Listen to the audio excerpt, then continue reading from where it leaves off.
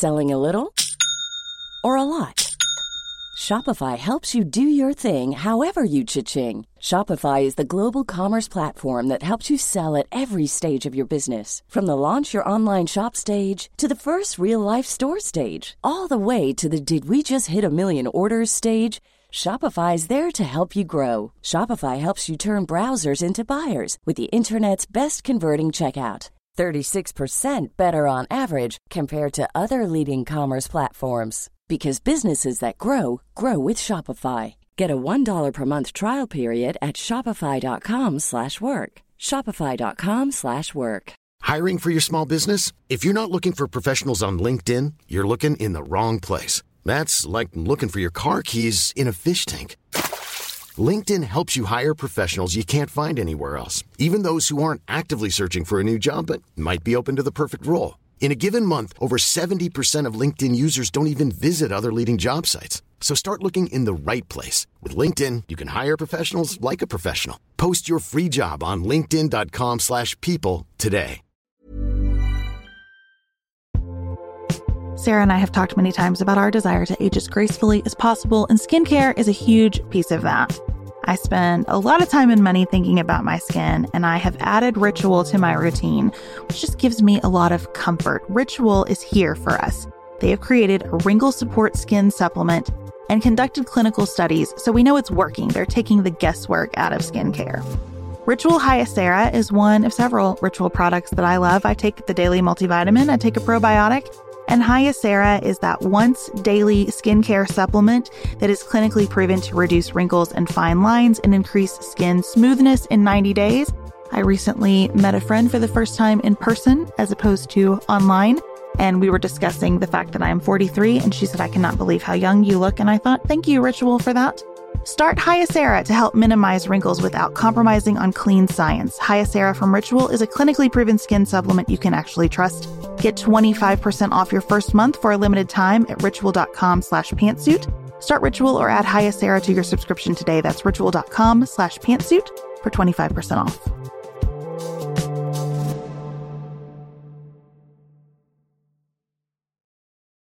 My problem with Proposition 22 is that it does what we so often do with legal codes and just tries to hammer on something else without fixing the underlying structure. And I think our underlying structure is broken, and it has been even before the gig economy.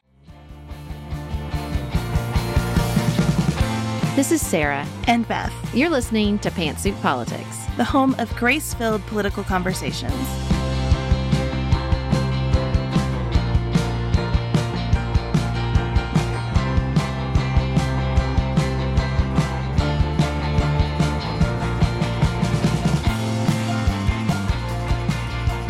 Hello, everyone. Welcome to another episode of Pantsuit Politics, and today is the day.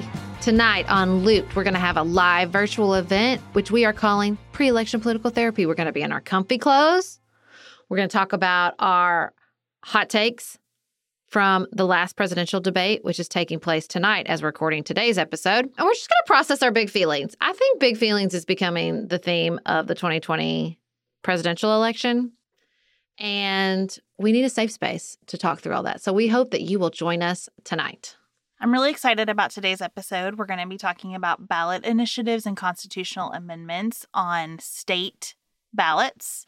But before we do, Clara reached out to make sure that if you are in Missouri, you know that you have an option for early in-person voting. Lots of lists that Clara has seen have excluded Missouri, and she was afraid they were just out of luck. But she learned that you can request an absentee ballot at the county clerk's office and complete it on site and put it right back in the ballot box. Beautiful. Yes. So hooray for that. Thank you, Clara. She said Missouri does require you to have a specific qualifying reason, but they're allowing concerns about COVID as a qualifying reason. So thank you for that information. Thank you all for sending us your pictures of voting. Oh my God, I love it. It's the highlight of every single day. Thank you so much. Keep those coming. I mean, we had one listener who stood in line in an hour and a half. They told her to go somewhere else. She stood again. It was like she took her day off. She did it for 4 hours. It just, stories like that make me want to burst into patriotic song. Well, let's burst into patriotic thoughtfulness and discernment. How about You that? can't burst into thoughtfulness. I burst into thoughtfulness all the time. What are you talking about? Okay. We're going to talk about what's on your ballot besides choose this candidate or that one. This is where lots of people get confused. So many of you on Patreon shared what's on your ballot with us. I made a spreadsheet of it. I really enjoyed that exercise. And we're going to give you some trends and then talk about 3 big initiatives that we think everyone ought to be aware of. Okay, so on the ballots, you usually have an initiative, which is a law or constitutional amendment introduced by the citizens, usually through a petition process, either to the legislature or directly to the voters. Or you have sometimes a referendum when the voters are petitioning to demand a popular vote, like on a new law or to reverse a law. Now, 24 states have this process. So not everybody sees this stuff on their ballots, but the people who have a real easy process, looking at you, California, have lots and lots of these things on their ballots. And as you look across all 24 states, you do see some trends. Beth, would you like the good news first or the bad news first? Let's start with the good news. Good news first. Okay. Well, you like this trend. We see a lot of language changes to state documents. We're seeing states like Alabama and Utah and Rhode Island vote on removing racist language, parts of their constitution that reference slavery from their founding documents. And gender inclusivity as well in Utah. And what I really love about this is it shows that our constitutions are supposed to be documents that we keep working on. And having that happen in the states, I think, makes it easier to contemplate those changes at the federal level. So it's really great to see that kind of work being done in the states. Yeah, I love that. I think I'm ready to upend all the numbers, constitutional amendments, representatives, Supreme Court justices, and so I think, again, states are the laboratories of democracy. And so seeing states do this stuff, I agree. I think it's really, really great. Okay, well, let's move quickly on to the bad news about language, which is we are seeing changes in Alabama, Florida, and Colorado, where they're adding language that only citizens can vote. This changes the law. Not at all. Only citizens could already vote. This seems to be a purely politically motivated strategy to turn out Republican voters or voters concerned with undocumented people being able to vote, which is, again, not a concern, not legal, and not a big problem. So I don't know why all these language changes are popping up on these ballots, or maybe I do. And where you see it, it's usually going to look like a change from every citizen to only citizens. This is stupid. What bothers me about it is that our documents should be aspirational, right? We should look at those words and feel good. And I like stating it in the affirmative instead of in the exclusionary. Yep. But that's on the ballot in a couple of places. So be aware that it is not trying to solve an actual problem. You know what it reminds me of? It reminds me of our friend of the pod, Bree, saying we should be door openers, not doorkeepers. I think that's what that language should aim for. I totally agree. Now, what's nice is that we still have good news. We weren't done with all the good news. We see some really positive trends around states looking at ranked choice voting. Alaska, Massachusetts looking at this, as well as 5 cities. There are some other election reforms on ballots that are kind of weird packages of ideas. So in some places, you'll see ranked choice voting packaged with a nonpartisan primary. So just everybody runs and the top 2 vote getters move forward. That's been criticized by both parties. It's also been criticized, I think in Florida, the Legislative Black Caucus has come out against that, saying that kind of field makes it harder for minority candidates to advance in the process. So it's a mixed bag on some of these election reforms, but we are happy to see ranked choice voting just becoming part of the broader lexicon. The more people are exposed to that idea, I think the more momentum it can gain. We also have 2 states, Arkansas and Virginia, with redistricting commissions on their ballots. Now, we love redistricting commissions. We think that they should be nonpartisan and they should draw districts, that don't look like somebody threw a blob of spaghetti on the ground. But what's interesting is in Virginia, it's actually split the Democratic Party. This question, the transferring the power to a congressional and state legislative districts, the power to draw those districts to a 16-member redistricting commission composed of 8 legislators and 8 citizens. So I think it's actually the composition of the commission that seems to be up for debate here.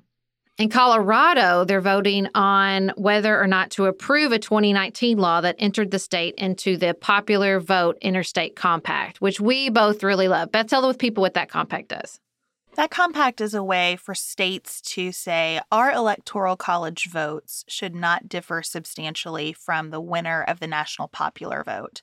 And so if we were in a scenario where a candidate had won the electoral college vote but not the popular vote, these states, assuming there are enough of them to change the outcome, would cast their electoral college votes for the winner of the popular vote. So it's a way to deal with the electoral college's impact without actually changing the Constitution. It would just be states saying, we get to decide how we cast those electoral college votes, and we're going to decide to do it for the winner of the popular vote. And so they have to get to 270 electoral votes in the compact. And even with Colorado, they're only at 196. This is interesting because it's the first time that voters have weighed in on this interstate compact. And so, I hope Colorado approves it. I know that there are still legal challenges on the horizon, but I think talking about and thinking about the electoral college this way and putting it to voters is still positive movement. It's a lot like ranked choice voting. These structural ideas being in front of people is good. Whatever happens with them in this election, it's just good to have people talking about this stuff. I agree. Now, we are also seeing the movement to legalize cannabis growing. We see initiatives in New Jersey, Arizona, South Dakota, Montana, Mississippi. Now, some of these are for medical marijuana. Some of these are from recreational. I sure hope if we get a Democratic administration, we can just move on. Clearly, the United States of America has decided that it is okay to have legalized marijuana, both recreationally and medically. I think we'll just see, if it doesn't become from the federal level, I think we're just going to see more and more and more of these initiatives, because who wants to be left out of the weed economy? Well, and I think this is another place where you just have to stand back and say there are some good things about our system. Because we would not have gotten here on a federal level, clearly. We're not even close on a federal level. But states have just said, we are going to take our sovereignty and do what we will within our borders on this, despite the federal ramifications for that. And I think that's just really a positive trend. And I think it's weird that marijuana is the thing that has caused states to stand up a little bit more. But hooray for that. Okay, we have some do-overs. So like we were just talking about, things can fail, things can succeed. Either way, we're never really done. In Missouri, we have what seems like a do-over, and that many of you all who are on our Patreon page are very skeptical about. Amendment 3 in Missouri is an attempt to change what Missouri voters approved 2 years ago around the way your elections happen. 2 years ago, in 2018, Missouri voters overwhelmingly supported an amendment that would create a nonpartisan process for redistricting, that would limit campaign contributions. There were just lots of aspects of that amendment about better, more ethical elections. There were aspects of that Republicans felt favored Democrats too much. And so now we have Amendment 3, which sounds a lot like what Missouri voters approved in 2018, but it takes the state backwards in terms of redistricting. This really makes me mad on a lot of levels. Look, I understand that often part of putting something on the ballot is just public education, and you have to do it more than once. That happens a lot with like city-county mergers. You have to do it a couple times for people to get used to the idea, to learn about the idea. It's not like I want to limit how many times something can be on the ballot, even though I am frustrated that Marcy's Law is on the Kentucky ballot again because the voters rejected it, and I don't think it was a lack of education. No, we didn't. We approved it. The court overturned that. Oh, is that what happened? Yeah, the court said that it lost. No, it lost in court because we approved it with like 60-something% of the vote, but the court said that the language on the ballot was not specific enough. Oh, well, that's good. See, look, little voter education right here on the show. I get, though, that part of this is public education. But this is, to me, deliberately misleading. The part that I think is the grossest about Amendment 3 in Missouri is that the people supporting taking Missouri backwards back to bipartisan commission district drawing, which they should not do, they lowered the campaign contribution limit by $100. But they don't say that. They dress it up as we are lowering the campaign contribution limits. Don't you want to lower the campaign contribution limits and not talking about any other stuff? It's deliberately misleading. Not that most, of these campaign ads could be qualified as, if not deliberately misleading, some partially misleading. But that part just really bugs me. It's a big clue when the lowered limit is by $100. Yeah. They're lowering the limit from $2,500 to $2,400, which I think just tells you we're not really seriously trying to work on that problem through a constitutional amendment. There's something else going on here. And look, from my perspective, I don't live in Missouri, but I think you've got to give a structural change like this more than 2 years to work. Mm-hmm. And I actually don't even think the structural change had been fully implemented. It's like they're just stopping this in its tracks. And that seems to me to be unwise. But we'll see what Missouri voters think. Okay, then in Florida, back to the do-overs, or are you sure? They're calling question 4 the are you sure referendum because they're trying to pass something where everything has to be passed twice by the voters, which I think is insulting as a voter and really about they're still mad that the voters of Florida decided to enfranchise former felons. That's what I think.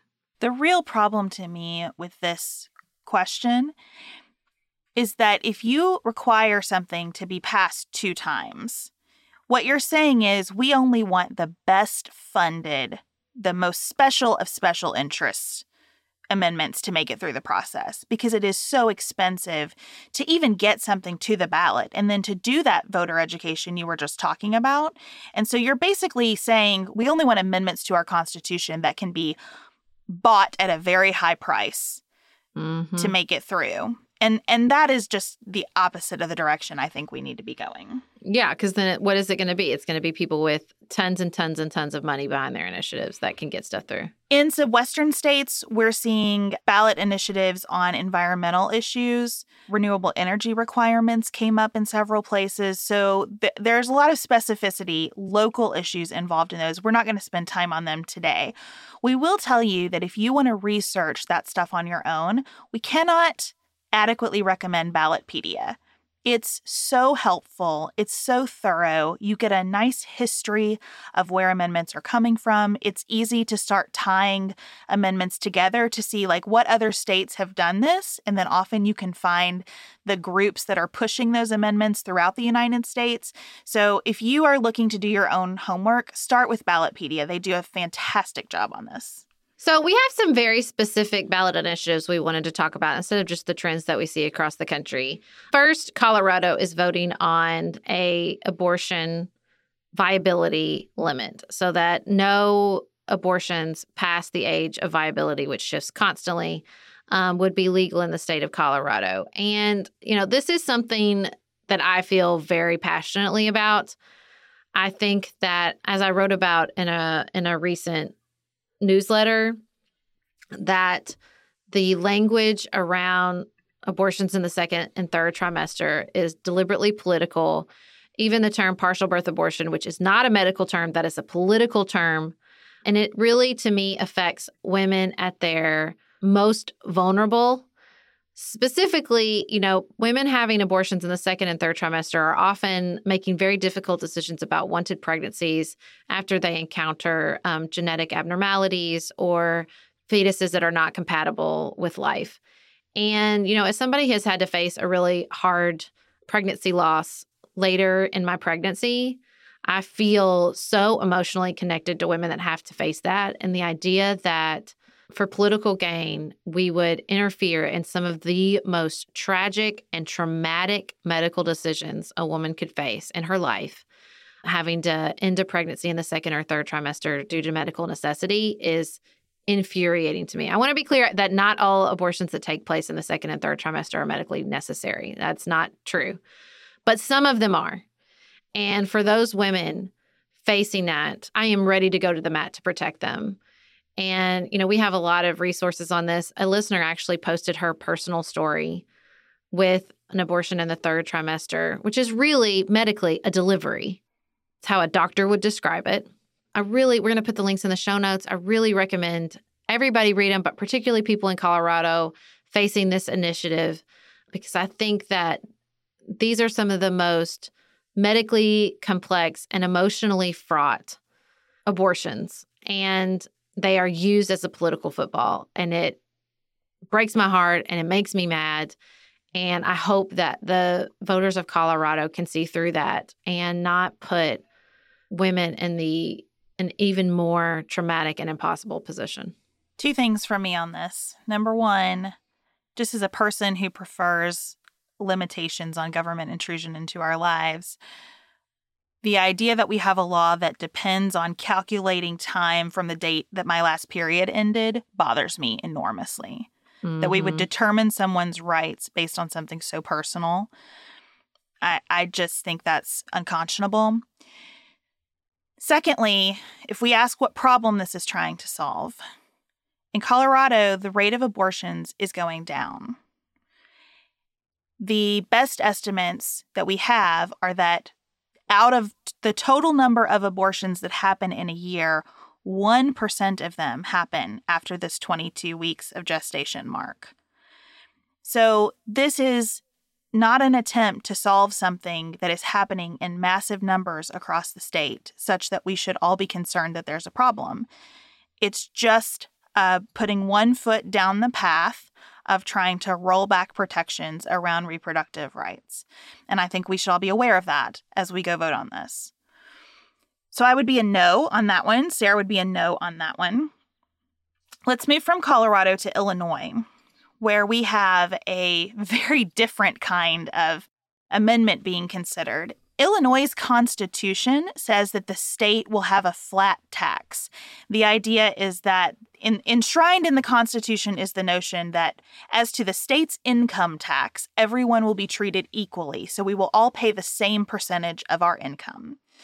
Illinois is in bad financial trouble and needs to raise more revenue. So income taxes are going to have to go up.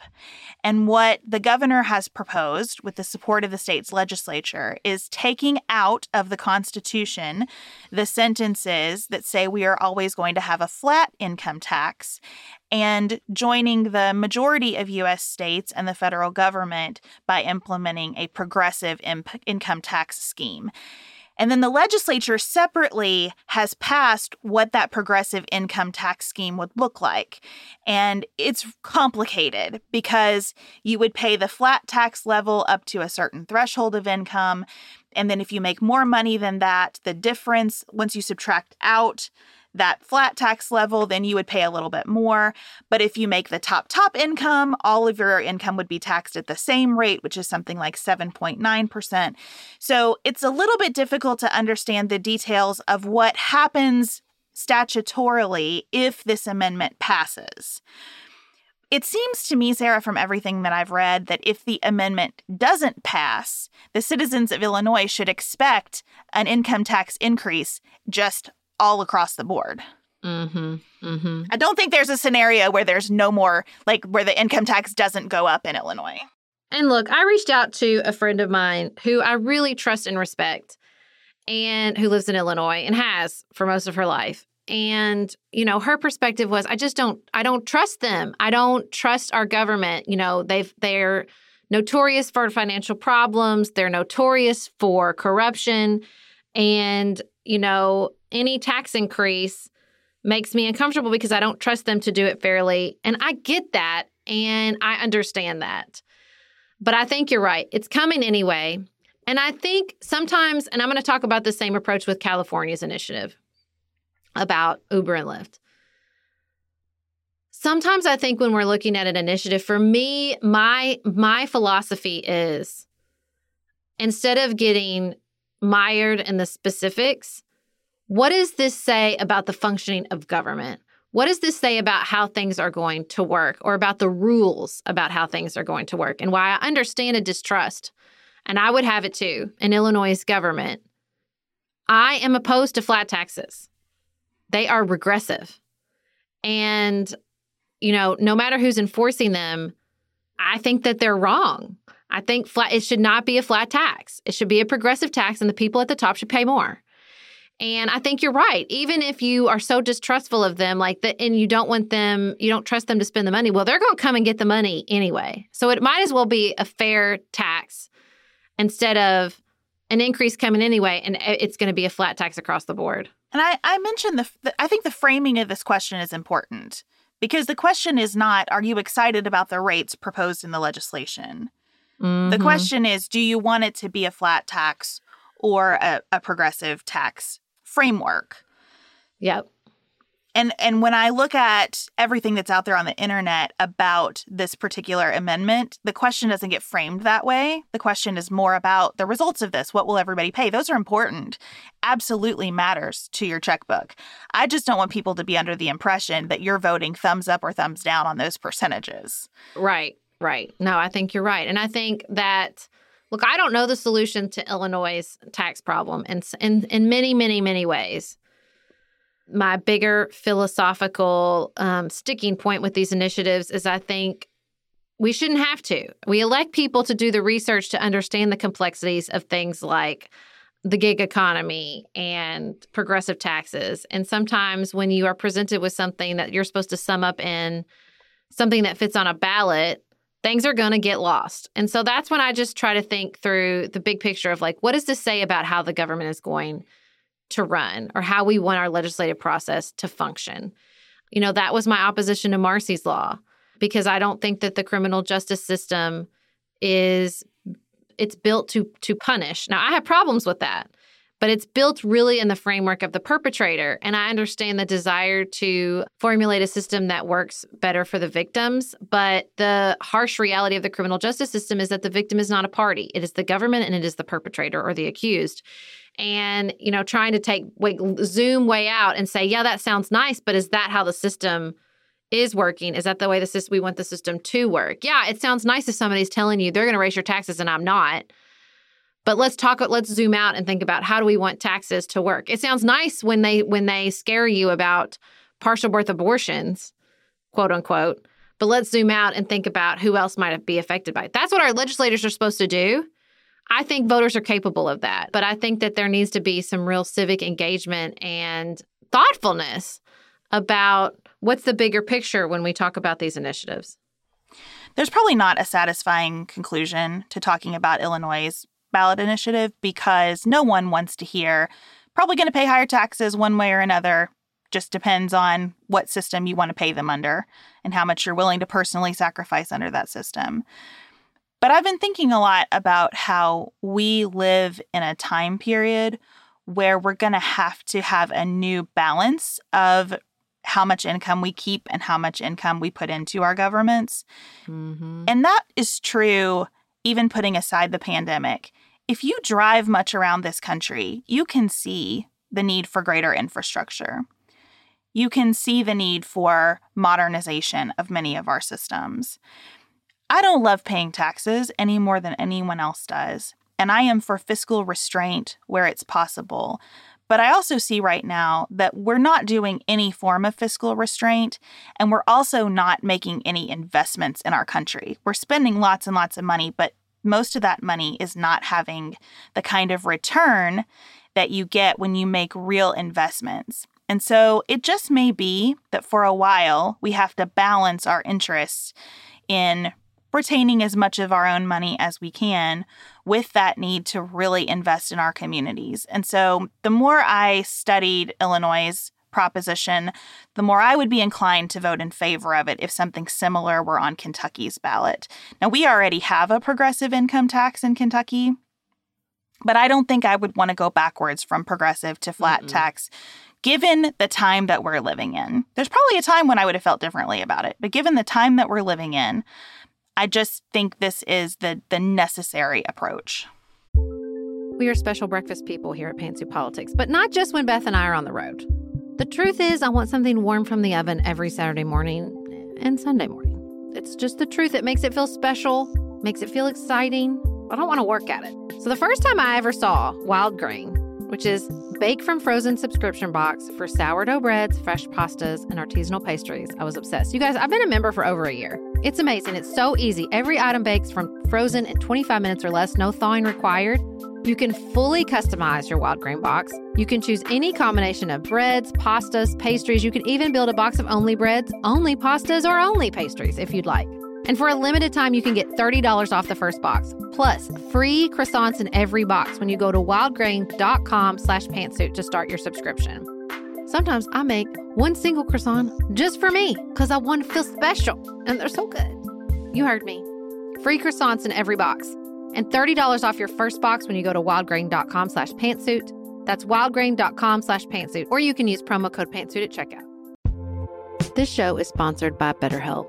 Can I get something off my chest? Every day I feel a little pang of sadness because I think about Griffin going away to college. Y'all, he's a freshman in high school. This is not healthy or normal. This is why I have it on my list of things to talk to my therapist about. We all carry around these things, big and small. When we keep them bottled up, it can start to affect us. Therapy is a safe space to get these things off your chest and to figure out how to work through whatever's weighing you down. If you're thinking about starting therapy, give BetterHelp a try. It's entirely online, designed to be convenient, flexible, and suited to your schedule. Just fill out a brief questionnaire to get matched with a licensed therapist and switch therapists anytime for no additional charge. You gotta get it off your chest. And you can get it off your chest with BetterHelp. Visit betterhelp.com/pantsuit today to get 10% off your first month. That's BetterHelp, HELP.com/pantsuit. Looking for the perfect gift to celebrate the moms in your life? Aura frames are beautiful, Wi-Fi connected digital picture frames that allow you to share and display unlimited photos. It's super easy to upload and share photos via the Aura app, and if you're giving an Aura as a gift, you can even personalize the frame with preloaded photos and memories. You guys, I love my Aura frames. I have one in my office. I have one in my kitchen. I have given one as a housewarming gift. I have given one as Mother's Day, Father's Day. They are the most amazing gifts because this app is a game changer, in my personal opinion, in digital frames. It makes it so easy to get the pictures on there and even videos. It plays like you're in Harry Potter, you guys. It is the best. I love mine so much. And right now, Aura has a great deal for Mother's Day. Listeners can save on the perfect gift by visiting auraframes.com to get $30 off plus free shipping on their best-selling frame. That's AURA frames.com. Use code PANTSUIT at checkout to save. Terms and conditions apply.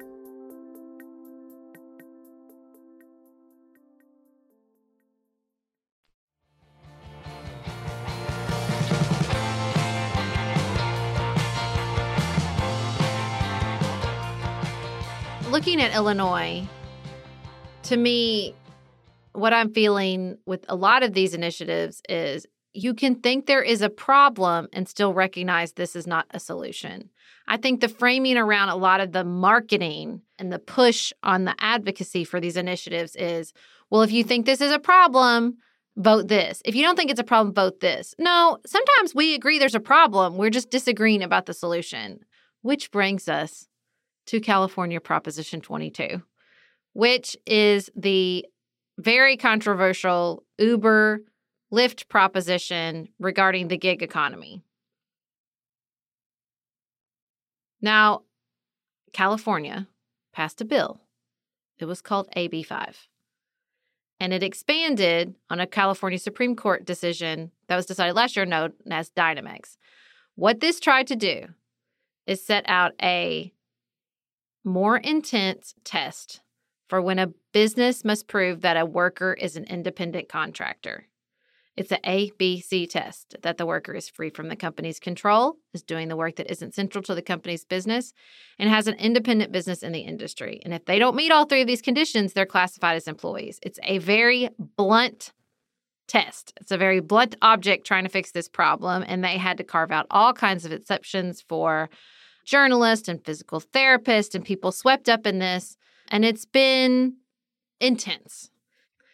The entire time, all these small businesses were looking for carve-outs Uber and Lyft was just ignoring this law altogether, refusing to follow the guidelines. And now under Proposition 22, they are sending hundreds of millions of dollars to create a carve-out for themselves. This proposition creates an exception to this legislation for Uber and Lyft. That's what it does. It just creates an exception. And for the legislators to try to regulate them again, they'd have to get a 7/8 majority, which is bananas, in order to try to regulate this industry again.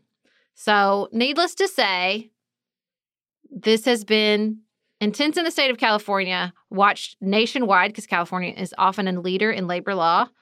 As you know, lots of people and lots of legislators around the country, including the federal government, are trying to decide what to do about gig workers and to make sure, the pandemic in particular brought this into sharp relief, that these people have protections, that they are not abandoned, that they are not used for cheap labor without any benefits. I mean, I think there's a lot of labor issues here at issue with Uber and Lyft and other gig economy companies. The question is, was this bill the best approach? And if it wasn't, is the solution to just carve out an exception for Uber and Lyft? While there are lots of labor issues, to be sure, there are also lots of employment issues, because Uber and Lyft are not designed to have people doing this work full time. And that's, in some cases, a benefit to the drivers as well. One of the main issues on the driver side of this equation, and you know this from life experience, so many people drive for both Uber and Lyft. Mm-hmm. If they become an employee, the next question is, could Uber or Lyft say, you can't do that anymore? You have to be exclusive with us. If you become an employee, then you start to have hour restrictions. And could Uber and Lyft, what they say is that they would massively restrict the number of people who could drive for them and control those hours, because now they are in a completely different world. Mm-hmm. My problem with Proposition 22 is that it does what we so often do with legal codes and just tries to hammer on something else without fixing the underlying structure. Mm-hmm. And I think our underlying structure is broken, and it has been even before the gig economy. The independent contractor test is something that you spend all kinds of time advising clients on if you work in employment law. It's a test that is always a little bit squishy. When you're a company and you're engaging people to do things for you, there's always kind of this issue hanging over your head about how close can we get here, especially if you're engaging someone who doesn't have 15 other clients. So I just think we have a fundamental classification problem in labor law, and that the way to get at that is not a specially designed measure that people have spent millions of dollars getting passed to deal with a couple of businesses. And those businesses are big, important businesses. We have to figure out Instacart and Uber and Lyft and all of this stuff, because there are definitely abuses going on. But I just don't think this is the answer. I think the answer is a more studied approach to fixing the entire classification scheme, which I think California started to try to do, and it hasn't worked yet. And that's just how it goes too, right? Yeah. Sometimes we have to have some experimentation and failure, and we fix it, and we just keep iterating and try to get a little bit better over time. Yeah, it feels like the argument is, well, your solution isn't perfect, so we don't need one. That means there's not a problem. And that's outrageous to me. What really bugs me as I read about this particular proposition is how many times I read, Uber and Lyft has spent hundreds of millions of dollars. Oh, and also Uber and Lyft are still not profitable.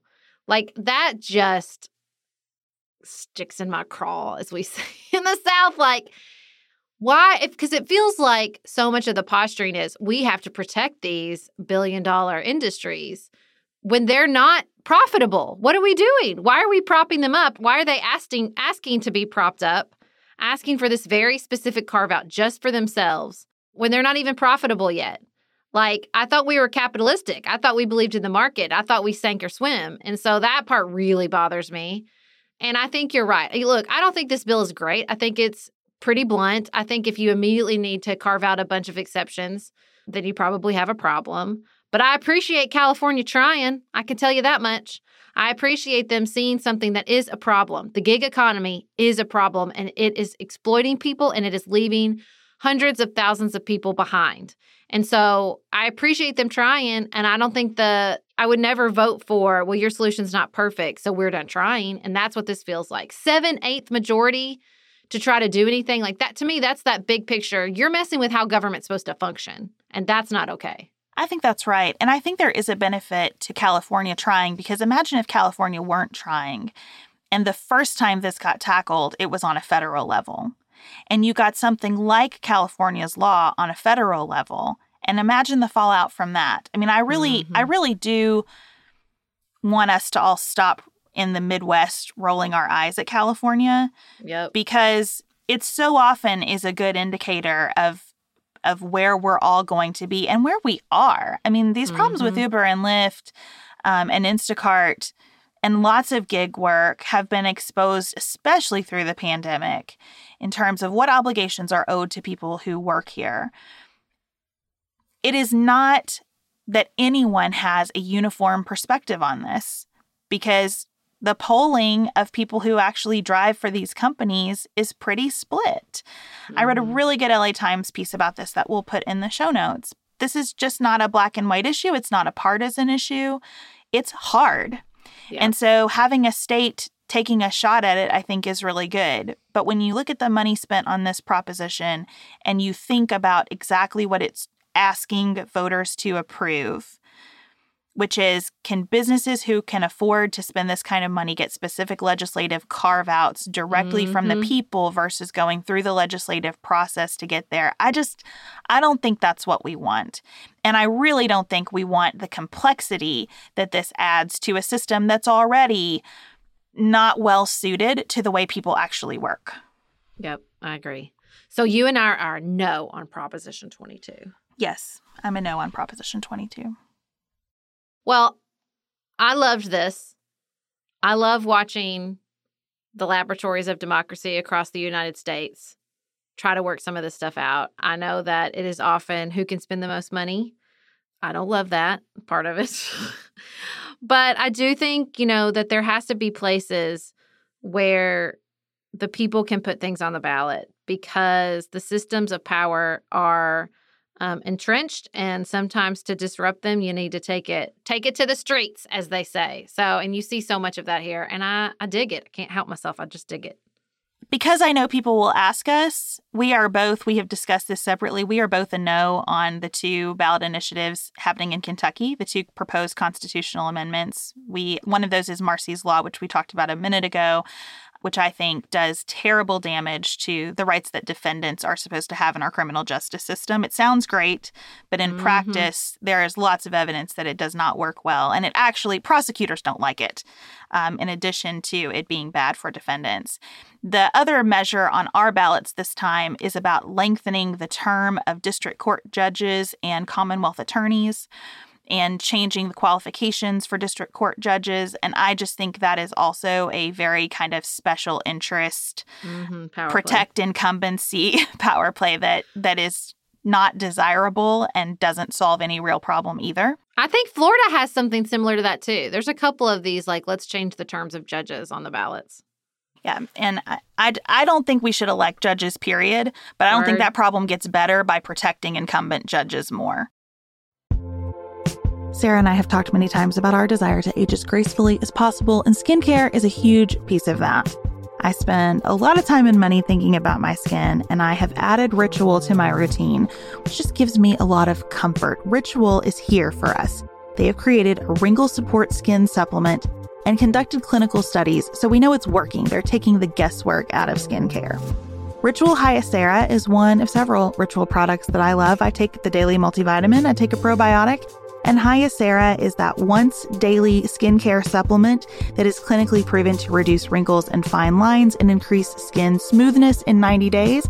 I recently met a friend for the first time in person as opposed to online, and we were discussing the fact that I am 43, and she said, "I cannot believe how young you look." And I thought, thank you, Ritual, for that. Start Hyacera to help minimize wrinkles without compromising on clean science. Hyacera from Ritual is a clinically proven skin supplement you can actually trust. Get 25% off your first month for a limited time at ritual.com/pantsuit. Start Ritual or add Hyacera to your subscription today. That's ritual.com/pantsuit for 25% off.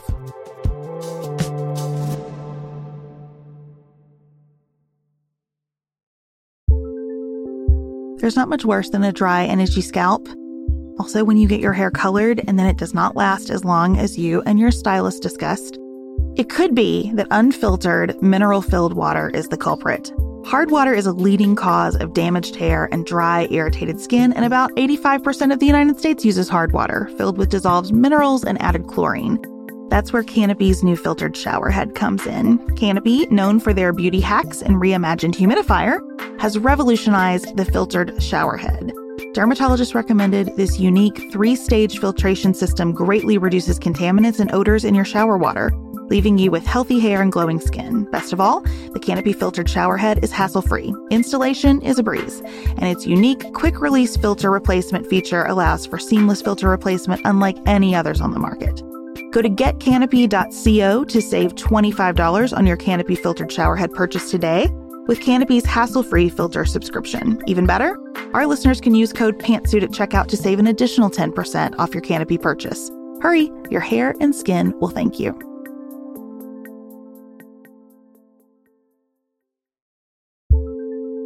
Do you want a bra that's sexy or a bra that's comfortable? Thanks to Third Love, you can have both. Third Love was started to take all the frustration, ick, and out of bra shopping. That's why they make solutions for every bra problem, aka problems. Their bras make it easy to bring back perkiness you haven't seen since high school, get smoothing you know where, and have straps that actually stay put. Designed at their headquarters in San Francisco and made from premium materials, they put every style through hours of wear testing on real women, including themselves, before it's given the stamp of boob approval. Comfort and support are guaranteed. Plus, whether you're a double A cup or an H cup, their virtual fitting room will help you find your perfect fit fast. And they've even invented half cups. No more feeling stuck between 2 cup sizes that don't fit right. It's time to get your problems solved. Visit thirdlove.com and get 15% off your order with code PODCAST15.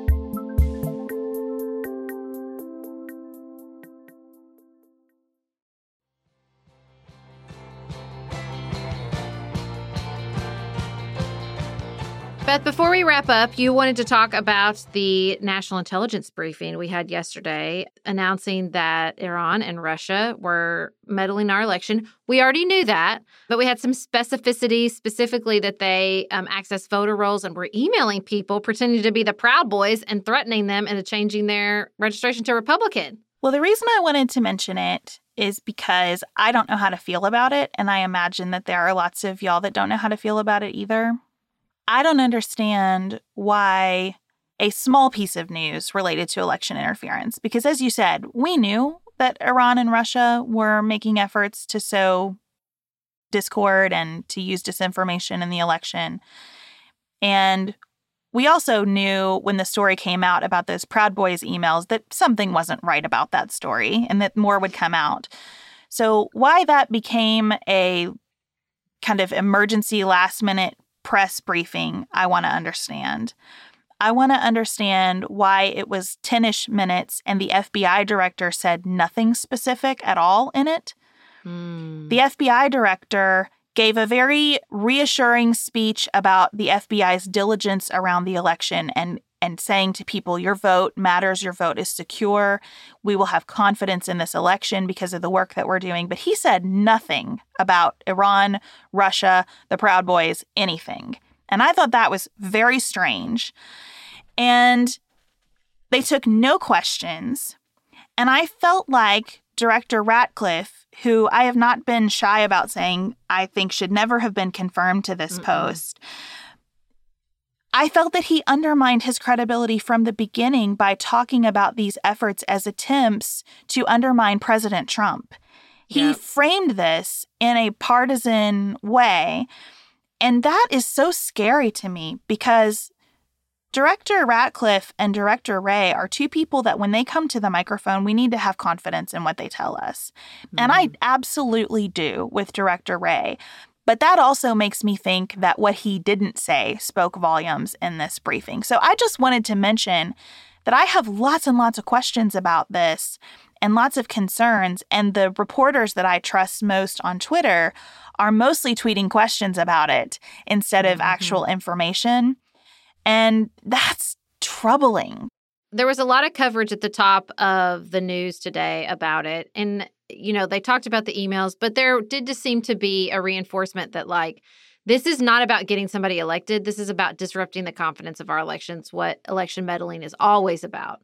It's trying to sow discord. It's trying to undercut our faith in our institutions. And, I don't trust Director Ratcliffe. I'll be honest with that. And so, any partisan spin he put on it, I didn't see that bubble up into the coverage. I will say that.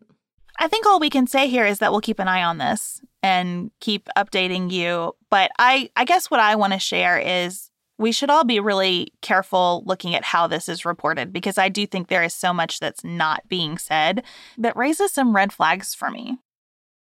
Well, thank you so much for joining us for another episode of Pantsuit Politics. We look forward to hearing from all of you about any initiatives, especially, we didn't even get down to the city initiatives. I'd love to hear about that. This is a really exciting opportunity to engage with democracy, and we love to hear from you guys about how you're doing that. Keep sending in your voting pictures. They are amazing. They are filling us with so much hope. And until Tuesday, keep it nuanced, y'all.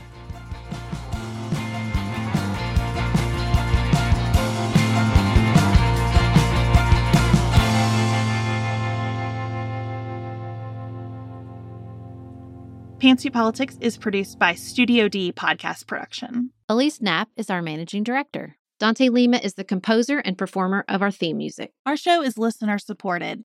Special thanks to our executive producers, David McWilliams, Allie Edwards, Martha Brunitsky, Amy Whited, Janice Elliott, Sarah Ralph, Barry Kaufman, Jeremy Sequoia, Lori Ladow, Emily Neasley, Allison Luzader, Tracy Putoff, Julie Haller, Jared Minson, Marnie Johansson, The Creeps, Sherry Blim, Tiffany Hasler, Morgan McHugh, Nicole Berkles, Linda Daniel, Joshua Allen, and Tim Miller. To support Pantsuit Politics and receive lots of bonus features, visit patreon.com/pantsuitpolitics. You can connect with us on our website, pantsuitpoliticsshow.com, sign up for our weekly emails, and follow us on Instagram.